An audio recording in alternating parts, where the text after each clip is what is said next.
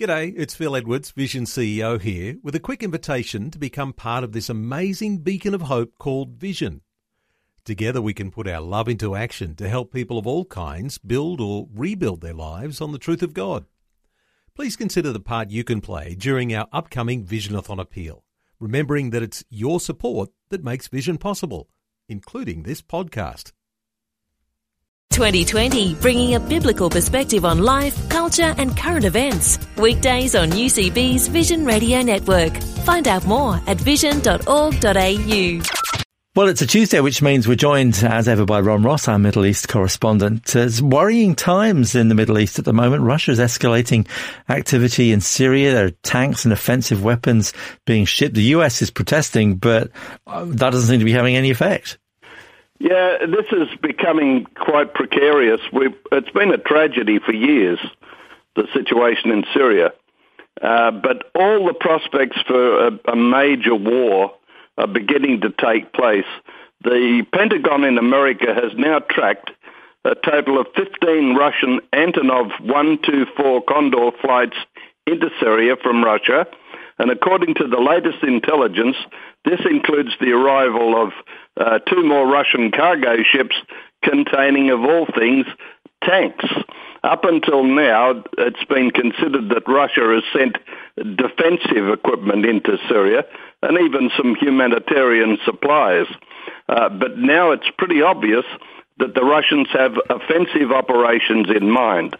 The defense official briefed on the latest satellite photos along the Syrian coastline said, "This is the largest deployment of Russian forces outside the former Soviet Union since the collapse of the USSR.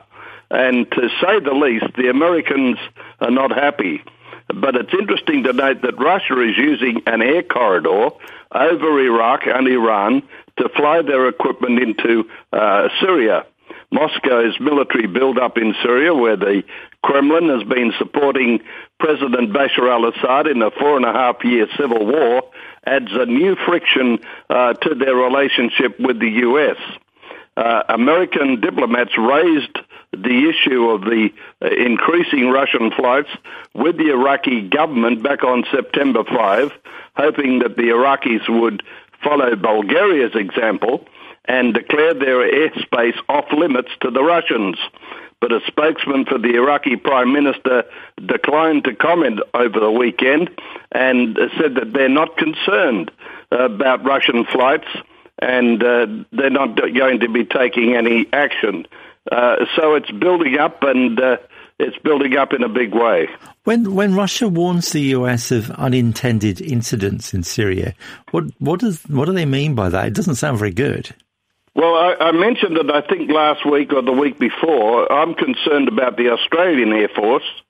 We're going in to fight ISIS, and that, on the surface, looks to be a good thing.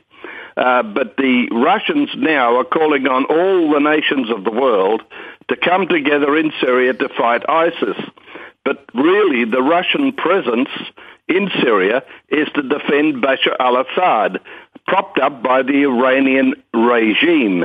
And that could lead eventually to a confrontation between the Allied forces and the Russians and the Iranians, creating what may grow into become World War III. President Obama warned Russia against doubling down on sending support for Bashar al-Assad, and he called the pursuit a mistake. Moscow claimed its increasing military presence is part of an international effort to defeat Islamic State. But there you have the scenario for unintentional incidents to take place, and that's what Putin has been warning Obama about. The Russian Foreign Minister, Sergei Lavrov, said you cannot defeat Islamic State with airstrikes only. And so the fact is Russia has boots on the ground. He said it's necessary to cooperate with ground troops and the Syrian army in the most efficient and powerful ground force to fight ISIS. And Secretary of State John Kerry lashed out at the Russian presence in Syria, warning the recent build-up could lead to a bloody conflict. And I agree totally that that's very likely. which doesn't really fill us with confidence when we find Iran has announced the discovery of vast reserves of uranium. That's the last thing you want to hear. And it's been discovered moments after the agreement has been reached for the deal on the nuclear weapons. They don't have to buy uranium anymore. They've found vast uranium reserves. The spokesman, Akbar Salehi, said, "I cannot announce the size of Iran's uranium mine reserves, but the important thing is that before aerial prospecting for uranium ores, we were not optimistic, but the new discoveries have made us very confident." And so that Iranian deal looks more stupid than ever. Let's move on to this new documentary that's showing Hamas indoctrinating children. That's not really a surprise, is it? Because that's Hamas' modus operandi for years. No, and the documentary is called Iran, Billions for Terror. And it shows children blowing up mock Israeli villages and parroting Iranian Supreme Leader Ayatollah Khamenei, who was seen telling an adoring Iranian crowd the entire world, particularly the world of Islam, is duty-bound and obliged to help the Palestinian people with as many weapons as possible. The documentary is produced by the Center for Near East Policy Research and filmed by a team of Arab reporters at various locations in Gaza. And one of the most disturbing aspects of the footage is the recent introduction of terror training to little girls. The Hamas summer camp's mantra, "We will sacrifice our lives for the sake of Allah." And that's chanted in the documentary by the children over and over again. With billions of dollars of unfrozen assets expected to be unfrozen and available to Iran, Iranian leaders have stated they will continue to fund Hamas. And Hamas's relationship with Iran has improved considerably, and that suggests a very practical terror attacks into Israel sometime in the near future. In Gaza, there are over 50 camps in which 15,000 children are being trained. And so this indoctrination is going to have an impact for years to come. It's terrifying. Finally, President Obama has been compared to the notorious villain Haman from the Book of Esther by a prominent Israeli rabbi. That's that's certainly saying what he thinks, isn't it? Well, this guy's a very good friend of mine, Rabbi Shlomo Riskin, and he was born in the United States. And yes, he's been describing President Barack Obama as Haman, the notorious villain from the Book of Esther. He said the President of the United States is lashing out at Israel just like Haman lashed out at the Jews. This was reported by the Jerusalem Post, and they say that he said this in a Saturday night speech at the Jerusalem Great Synagogue.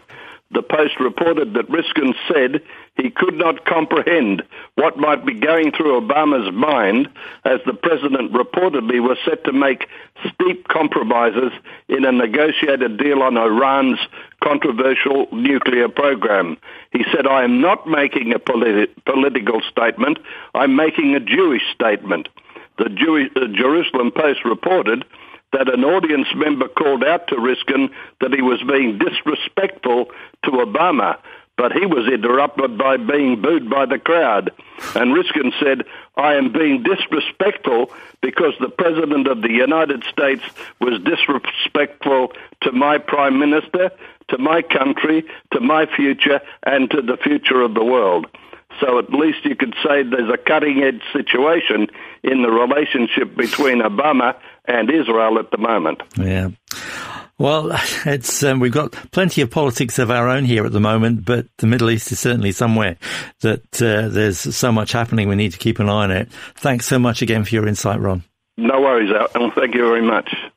Like what you've just heard? There's more great podcasts, or you can listen to us live at vision.org.au. And remember, Vision is listener supported. Your donation of any amount will help us continue connecting faith to life. Learn more or donate today at vision.org.au.